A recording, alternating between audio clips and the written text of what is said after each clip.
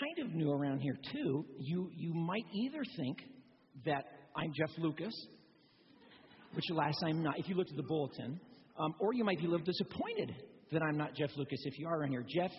Pastor Jeff was going to be speaking here this whole weekend. He's had some kind of goofy flight schedule stuff, so he'll be here tomorrow. So I apologize. If it's bad, come back tomorrow. But Jeff will be around then, so I'm sure he'll get in fine. Please be praying for his flight. I'll try to throw in a British phrase, cheeky monkey or something now and then to make you feel at home. How many of you guys remember the long, awful winter that we just came out of? Like, yeah, it wasn't fun. You don't want to think about it, right? One of the things, though, that I loved were those, those kind of spurts. It was like a week of nice weather, but it was a tease, But we had a couple of those throughout that. And this is the thing that I always break. As soon as it's nice weather, this is what I'm breaking out. Because I've got 4 kids.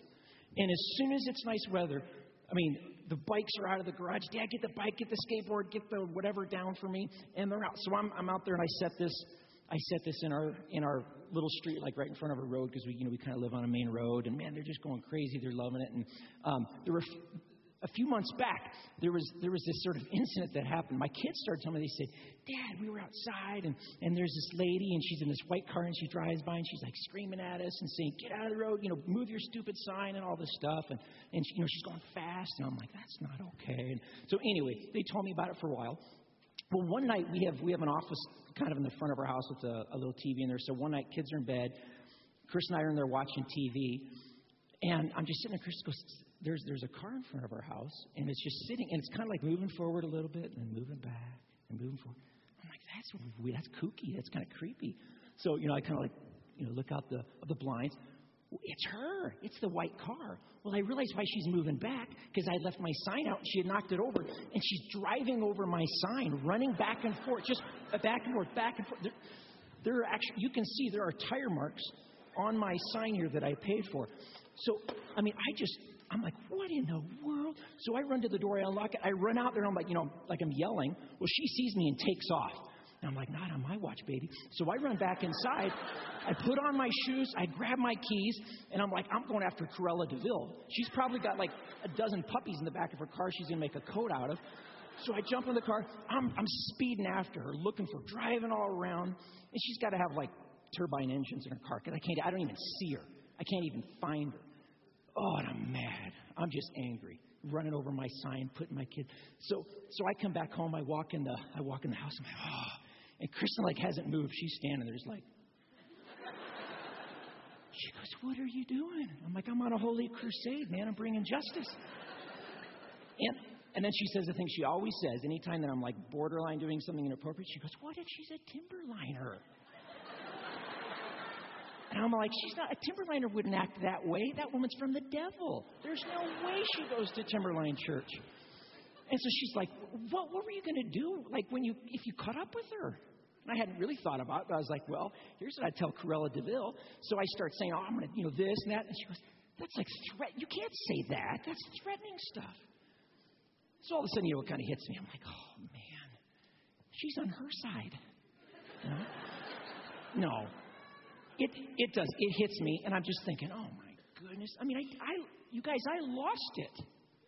I don't know, $8 sign. I saw her running over it, and I blew up. You guys, I was angry. This was a neighbor who was not mature or neighborly, and I can't handle that. I was going to show her what a mature, neighborly neighbor does. But this is, in all honesty, and I did think, okay, I am telling this at Timberline. Should I what if she is there? What if she's listening online? What if she's, out there? So I do need to be the bigger man. If that was you, okay, I need to own it. Okay, I, Jeff Lucas, repent of having done that. And I'm terribly sorry. I will pay for whatever emotional damages I might have caused you in any way. Well, today what we're going to do is we're going to look at a guy in Scripture who lost it. A guy who was just consumed with anger in a pretty significant way in his life. we're in a series looking at little books that like have a big message to them, that have a lot to tell us. And last week, Pastor Scott introduced us to one of these books, the ancient book in the Old Testament Hebrew Scriptures called Jonah. And he looked at how God called this man Jonah, who was an Israelite. Israelites, they're in covenant with God, special relationship with God, totally unique thing. And he says, I want you to go to a people who are not in a covenant relationship. They don't know me. And I want you to bring them a message. And the message is a message of warning. It's a message of judgment. God is going to judge them because of some really heinous crimes, some pretty significant, gross immorality, some wickedness that would kind of blow our modern minds in a lot of way. And afterwards, after Jonah started on this path of like just anger, resentment, it started kind of small. It just started with kind of an arm cross. And by the end of this story, he's absolutely blowing up with anger. And that's what I will look at more closely today is Jonah's deep, debilitating anger. Because, see, I believe that at the end of this story, what we see about Jonah's anger, it reveals his true heart. More importantly, it reveals something about God's true heart. And then maybe most personally, it gives us some really significant observations about our own hearts and lives. So if you have your Bibles, open to the book of Jonah, a tiny book right about in the middle. And it's only 4 chapters, and we're just going to read the very last chapter, chapter 4. It'll be on the screens if you don't have it. Jonah chapter 4, starting in verse 1. But Jonah was greatly displeased and became angry. He prayed to the Lord, O Lord, is this not what I said when I was still at home? That is why I was so quick to flee to Tarshish. I knew that you are a gracious and compassionate God, slow to anger, abounding in love, a God who relents from sending calamity. Now, O Lord, take away my life, for it's better for me to die than to live. But the Lord replied, have you any right to be angry? Jonah went out and sat down at a place east of the city. There he made himself a shelter, sat in its shade, and waited to see what would happen to the city. Then the Lord God provided a vine and made it grow over Jonah to give him shade for his head, to ease his discomfort. And Jonah was very happy about the vine. But at dawn the next day, God provided a worm which chewed the vine so that it withered. When the sun rose, God provided a scorching east wind, and the sun blazed on Jonah's head so that he grew faint. He wanted to die, and he said, it would be better for me to die than live. But God said to Jonah, do you have a right to be angry about the vine? I do, he replied. I am angry enough to die. But the Lord said, you have been concerned about this vine, though you did not tend it or make it grow. It sprang up overnight and died overnight. But Nineveh has more than 120,000 people who cannot tell their right hand from their left, and many cattle as well. Should I not be concerned about that great city? If you have an outline and you want to follow along, you can fill in a couple blanks in the back. The first one is God gets angry, and injustice should anger us. Now, a lot of modern Westerners, and if you're a modern Westerner, really have trouble with this here. See, they say, and you might say, I believe in a God of love, but not a God who gets angry. But see, here's the problem with saying that. If you have a God who never gets angry, you can't have a God of love. If you have a God who never gets angry, you cannot have a God of love. Because think about this. If you never get angry about anything, you do not love anything. Because if you love something and you see that thing in danger, you see someone going after, threatening that thing, you get angry. See, if you're indifferent, you're not in love. Listen to the words of one author here, Becky Pippert. She writes this. Think how we feel when we see someone we love ravaged by unwise actions or relationships. Do we respond with benign tolerance as we might towards strangers? Far from it. Anger is not the opposite of love. Hate is, and the final form of hate is indifference. The more a father loves his son, the more he's angry at the drunkard, the liar, the traitor in the son. If I, a flawed, selfish woman, can feel this much pain and anger over someone's condition, how much more a morally perfect God who made them? You see, true love, like authentic, deep, thick, robust love, always will get angry under the right conditions. See, anger, anger in its uncorrupted, unperverted, unbroken state. Do you know what anger is? Anger is just love moved to deal with a threat to someone that you love. That's all it is. Anger is, you could say, love in motion toward a threat to something or someone that you love. See, if something you really love is threatened, you get angry at the thing that's threatening it. That's why anger pulverizes. That's why anger disintegrates, because something you love is actually being endangered.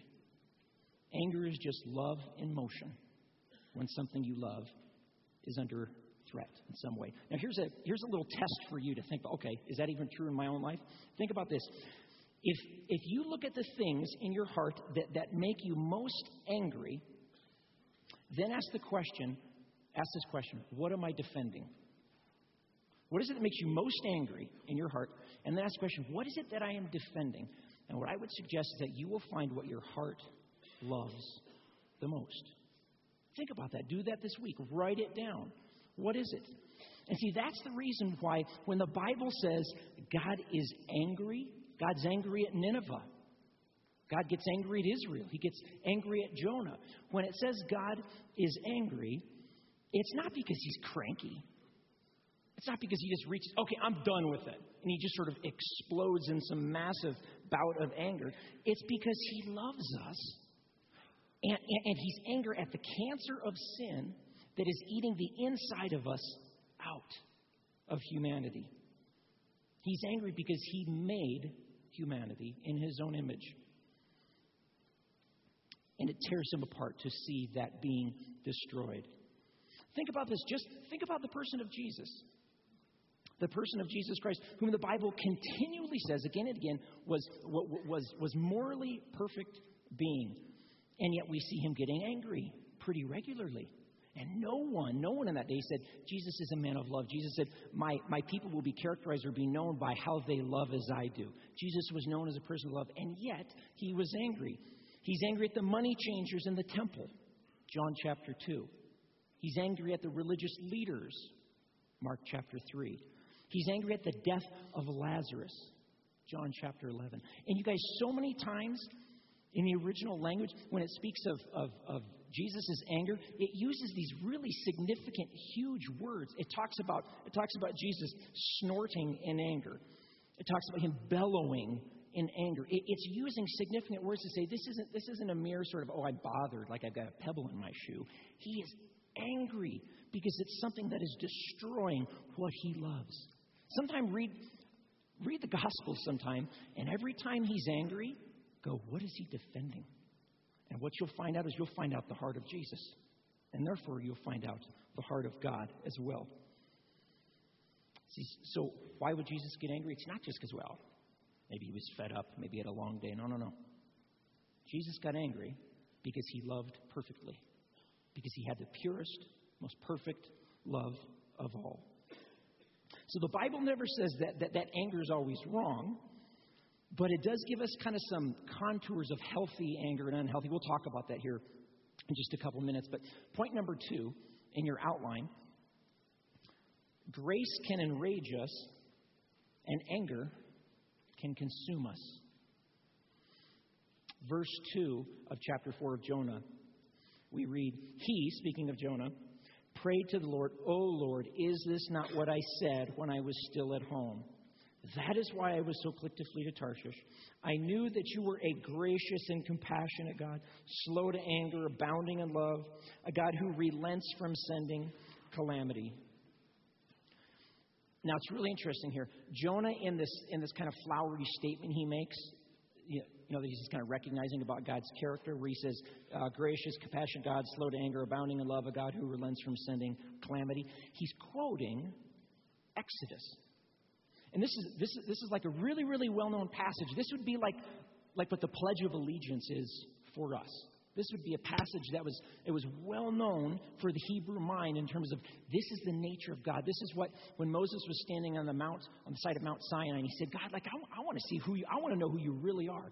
And this is the description God gave about himself. This is his self-description to him. And he quotes that. But what's really interesting is that Jonah doesn't quote the last part of it. He doesn't kind of quote the very end, which says, the very end of this is, and you are the God who punishes the wicked. That's interesting that he doesn't. Maybe, I don't know, but maybe it's sort of like he kind of leaves it off, almost as if to say, God, are you forgetting something? Like I just did? Look, I love your grace. I love your graciousness. I love your kindness. But the really, really bad people, the really broken people, the ones who offend and hurt and use others, they still need to pay. Because, see, we generally want mercy for ourselves and justice for the one next to us, don't we? My sins are faults, honest mistakes in a lot of ways. There's some really interesting statistics. People who are surveyed about their driving habits. How many, speaking of driving habits, people are oftentimes asked about their driving habits in these sort of formal, statistical questionnaires. And the vast majority of the time, and the vast majority of people who are asked, how's your driving? They say it's above average. I'm above average driver. And the same people, vast majority of them, vast majority of the time, say other people on the road are below average drivers. Isn't that interesting? How many of you would, no, maybe won't have hands, but would say, oh man, of course I'm an above average driver. Everyone else stinks. We all can't be right on that, right? Something is wrong there. But see, it's not just that our faults are excusable. It's that surely they're not as bad as, Cruella de Vil. Surely they're not as bad as somebody else's in some way. So when it comes to us, grace can be really easy to enjoy. And when it comes to other people, that can be really hard to swallow for us. And that's exactly Jonah's predicament. That's exactly where Jonah is at right here. There's some ancient rabbinical commentaries that are written looking like at Job and what's going on and why does he feel this way and why do you think he's doing this? And it's kind of interesting. Some of these guys, they believe that Jonah's reasoning for not wanting Nineveh to repent isn't just that, he hated them and he wanted them to die. I mean, there's certainly some evidence that there's a piece of that there. But many of them suggested that it's not just that, but it's this idea that if they did repent, they would make Israel look much worse. You know why? Because God had already sent prophets to Israel and said, you're bad, you're wicked, and you're as bad as these other people. But guess what? Israel was not repenting. Israel eventually gets almost wiped out. They get sent into exile because they never did repent. And Jonah knew the track they were on. So if Nineveh, people who don't know God, repent, and then Israel, people who do know God, don't repent, it's almost a condemnation on Israel. It's almost like he's bringing a death sentence to Israel's doorstep by bringing this message of judgment and warning to Nineveh. Number 3 in your outline. We can get angry because of the godness of God. Verse 6. Read with me. Now, as we read this, as you look at this, look at how many times, underline in your Bible or just make note of it or count if you can, how many times the word provided is used here. Verse 6, then the Lord God provided a vine and made it grow up over Jonah to give shade for his head to ease his discomfort. And Jonah was very happy about the vine. But at dawn the next day, God provided a worm which chewed the vine so that it withered. When the sun rose, God provided a scorching east wind, and the sun blazed on Jonah's head so that he grew faint. He wanted to die and said, it would be better for me to die than to live. Verse 9, but God said to Jonah, do you have the right to be angry about the vine? And he said, I do, angry enough to die. When God causes the plant to grow up over Jonah, we're told he was, what's the word? He was happy. Interesting. This is the first time in the book that Jonah is in any universe even close to a positive emotion in any way. And think about that. The first time the author tells us that Jonah was happy in any single way was when he got something for himself. You guys, I want to suggest this is one of the main points of the whole book.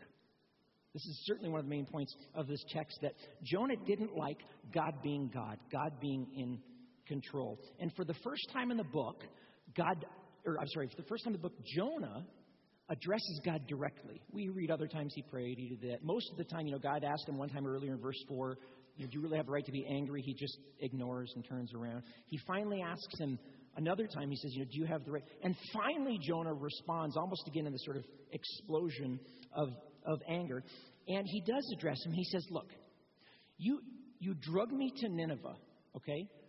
You made me preach this message that I didn't want to. And now you're taking away the very last thing, the tiny little piece of joy that I had, this vine.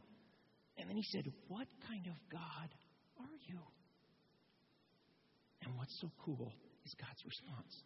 He says, I am the kind of God who has long waited for you to ask that question. You finally got the question right. You finally asked the important question. See, God said, Jonah, you're concerned about the plant. You didn't even put it in the ground. You didn't even water. You didn't take care of it. That thing grew up in a day's time and it died in a day's time. Shouldn't I be concerned about something that I did put in the ground? Something that bears my own image, the crown of all creation? People? And see, these particular people in Nineveh, they were so broken, they were so messed up that morally and spiritually, it says, they didn't even know their right hand from their left. That's a picture of utter life confusion. And they're destroying themselves, and they're destroying every single one around them.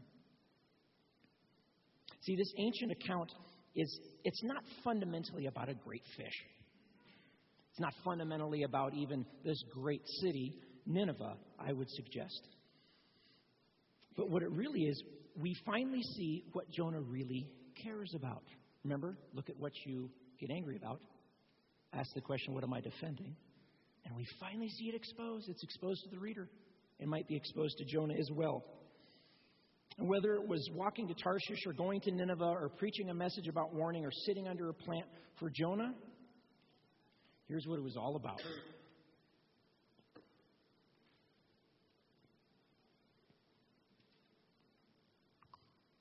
It's all about me. Everything he did, everything he was involved in, everything he was doing, everything he cared about, everything he said about others, it ultimately seemed to be about him. And you guys, whether it's a job or a car or a bank statement, whether it's about a ministry, some way you're serving other people, even if it's about a relationship, you guys, when it's all about me, it's as worthless and fleeting as a plant that'll spring up overnight and die the next day. Jonah's heart is finally exposed. It's finally showing through. But more importantly, God's heart is exposed and it's showing through. And Jonah's seeing for the very first time that, you guys, there is a huge gap of daylight between his heart and between God's heart. What God cares about is not my comfort. But apparently what God cares about are these little creations who bear his image, who he's put around me. And not just the ones who have the right beliefs. Jonah had the right beliefs. But he cares equally about people who are so confused that they don't even know their right hand from their left hand. He loves conservatives and he loves liberals. He loves homosexuals and he loves heterosexuals. He loves Christians and he loves Muslims. He loves first worlders and he loves second worlders. He loves Easterners, Westerners. He loves Bronco fans and, he loves Bronco fans anyway, right? But see, don't you see, his love has no borders. God's love is absolutely without borders. Now, we can reject his love, and many people do, but his love is without borders. Jonah had borders. And as we read this, if we're honest, you and I have borders. Number 4 in your outline. Unresolved anger is the enemy of worship and community. Verse 9 reads, "But God said to Jonah, 'Do you have the right to be angry about the vine?' 'I do,' he said. 'I am angry enough to die.'" Think for just a second with me about the dangerous power of anger. Now, I say power because anger is like dynamite to the soul. More than that, it's like dynamite to the body. You know, there's so much research out there, tons of research, which shows and tells us that anger is much worse on the body and on your heart than like anxiety or extreme physical exertion, sorrow, really any other emotion. Nothing sets you up for heart disease. Nothing sets you up for a heart attack like internalized anger that is not dealt with. And see, when we live in a constant state of deep, unresolved anger, remember we said anger sort of pulverizes. It disintegrates what it is around us. Think about some of these areas. Anger disintegrates community. We wound people around us in relation, words that we say, actions we take, even if it's passive-aggressive anger, it destroys community. Anger also destroys wisdom. Our wisdom begins to disintegrate. We make poor choices. Have you ever had this experience that after a burst of anger and you've cooled down, you kind of go like, man, what did I do? Like, what was I doing? Do you know why you feel like an idiot? Because you were an idiot. See, anger takes away our ability to even use and wield wisdom. What Scripture says is the most important thing. Get it above jewels or anything else in the world. Gain wisdom. Thirdly, I would suggest that anger destroys our will. It means your ability to choose. Proverbs 19:19 says this. This is a fascinating little statement. I think it's so true. It lines up with human experience. Proverbs 19:19, "A man of great anger will bear the penalty. For if you rescue him, you will only have to do it again and again and again." Isn't that interesting? A person of great anger, you're going to have to rescue him again and again. Why is that? Because, see, deep-seated and constant anger eventually wears down your ability to choose, and you find yourself almost like an addict, just habitually doing the exact same thing that had the exact same bad consequences again and again. Number 5, God does not desert us in our anger. Verse 10, "But the Lord said, 'You have been concerned about this vine, though you did not tend it or make it grow. It sprang up overnight, died overnight. But Nineveh has more than 120,000 people who cannot tell their right hands from their left, and many cattle as well. Should I not be concerned about that great city?'" What's amazing to me, you guys, is that God, knowing long before he ever even called Jonah, way back when he was in Israel, he knew what a pain in the rear Jonah was going to be.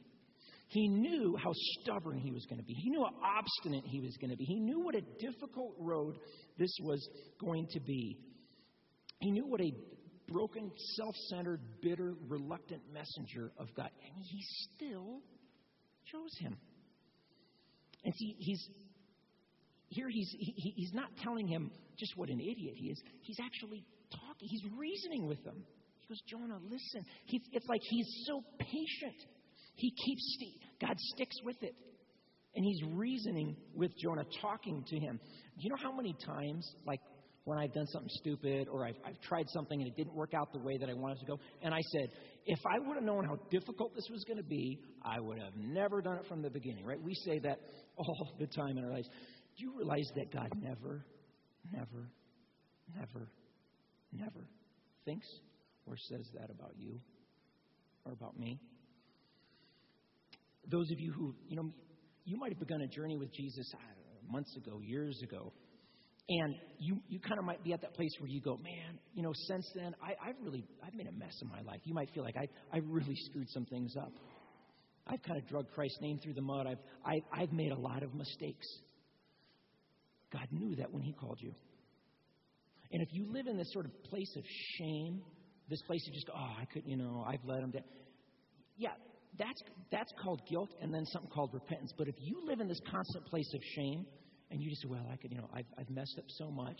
God knew that. He saw that the moment He called you.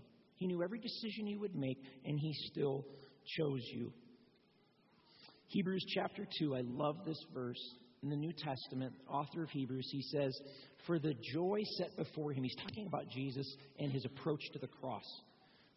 For the joy set before Jesus, He endured the cross, scorning its shame, and sat down at the right hand of the throne. You know what the joy set before Him was? It was you. And He didn't just do it begrudgingly. All right, I guess I'll do it. He did it like willfully, choosing gladly. Last point, number 6. Sometimes our anger is less than noble, and it's more about our preferences. You might be a tad confused. You might go, wait a minute. Earlier we saw anger in its original form is just kind of love moving to protect what it is that we love when it's threatened. But then we also saw that, man, anger is like really dangerous. It destroys, and it can be corruptive in our life. So what's the difference?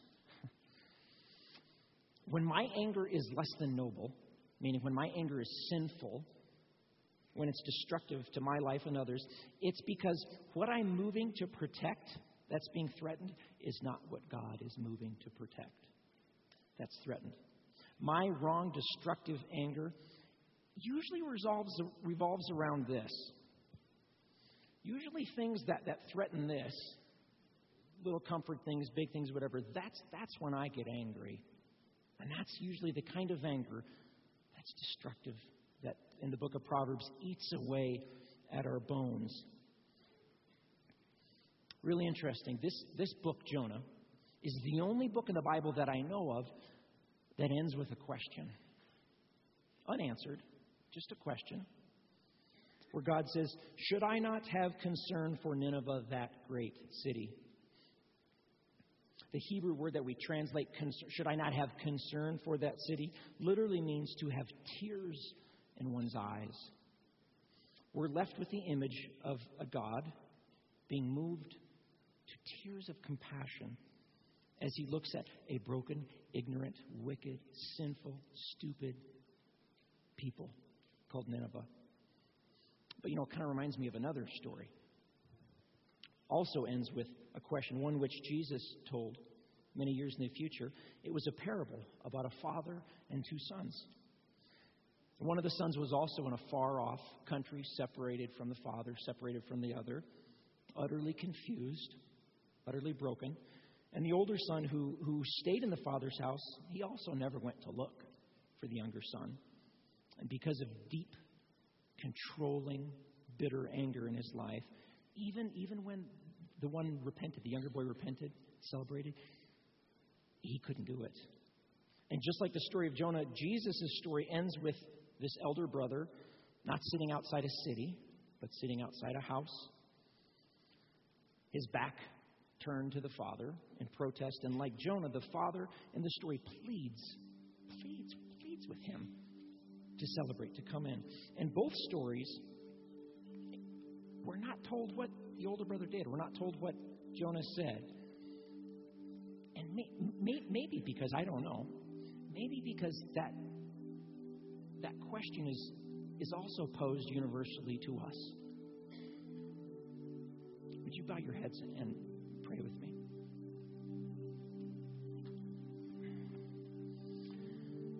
Heavenly Father, we are grateful that Jesus gives us a God who not only weeps over our suffering, but is deeply angered by it, and He's willing to do something about it.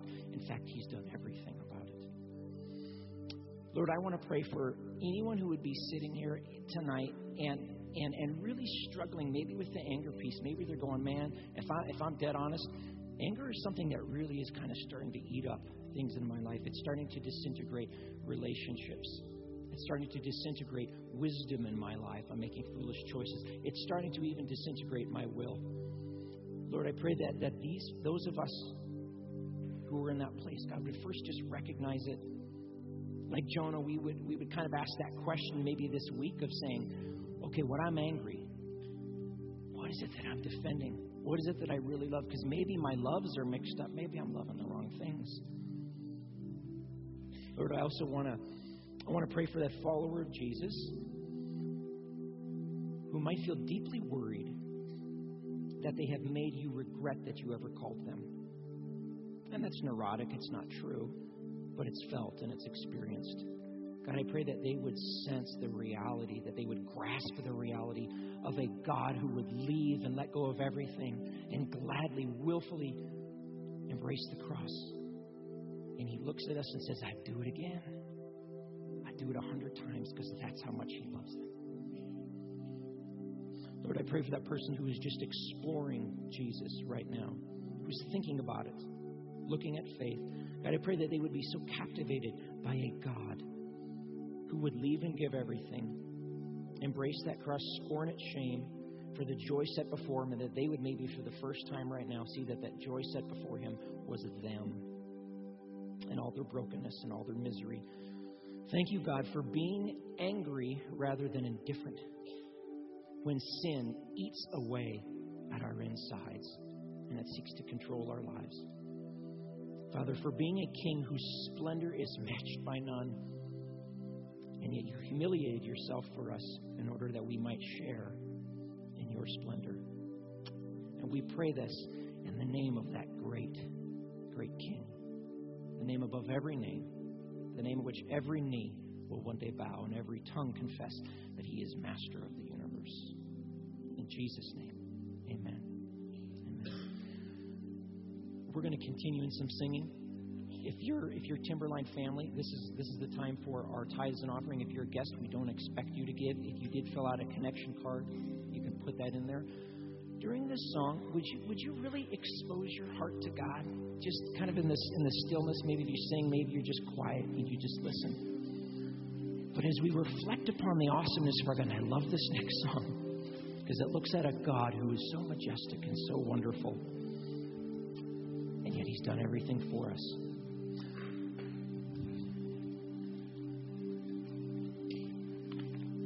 Father, we recognize your greatness and we proclaim it. God, I pray that as we go out now, that we would live it too, that our lives would reflect the greatness of a God who has done all, a God who does surgical strikes because of His anger of the things that are destroying us in our lives, and then empowers us and infuses us with His own majesty and beauty and goodness and calls us forward. That's what we're signing up for, God. We love you. Name. Amen. Amen. Guys, thanks for being here tonight. Love you guys. Our prayer team is up front. If we can pray for you, we would consider it a privilege. Have a great weekend.